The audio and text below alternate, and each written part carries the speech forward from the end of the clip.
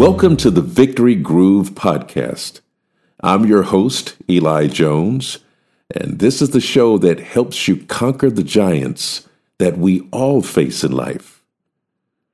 Just as David faced Goliath confidently, knowing God was on his side, you also can face your giants, knowing that you already hold the keys to victory.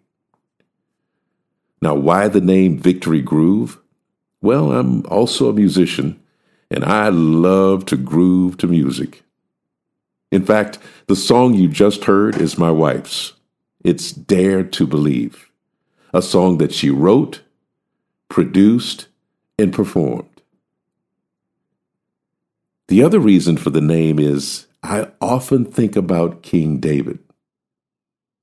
In 2 Samuel 6, remember how David reacted to receiving the ark of God?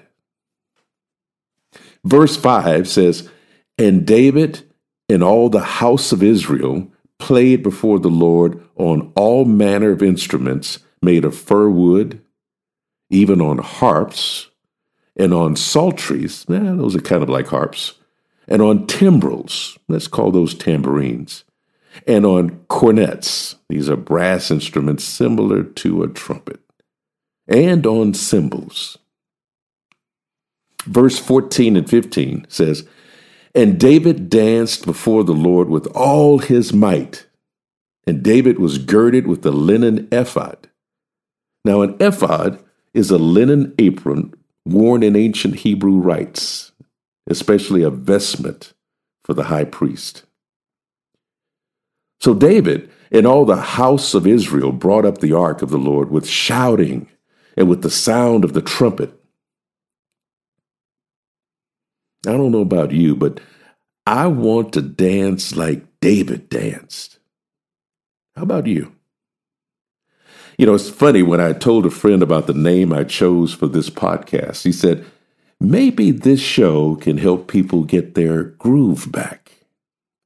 I smiled. Then I thought again about what he said.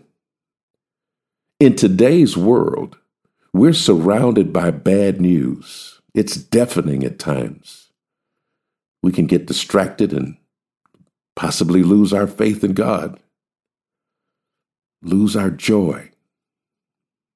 Last week, I posed a question: is it possible that there's a modern day version of Goliath? Well, the global pandemic created fear and anxiety for so many of us. Do you remember this time last year?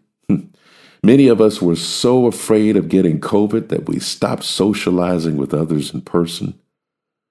We resorted to seeing family and friends virtually. We canceled travel plans. We couldn't see our elderly loved ones in person. Instead, at best, we drove by and waved.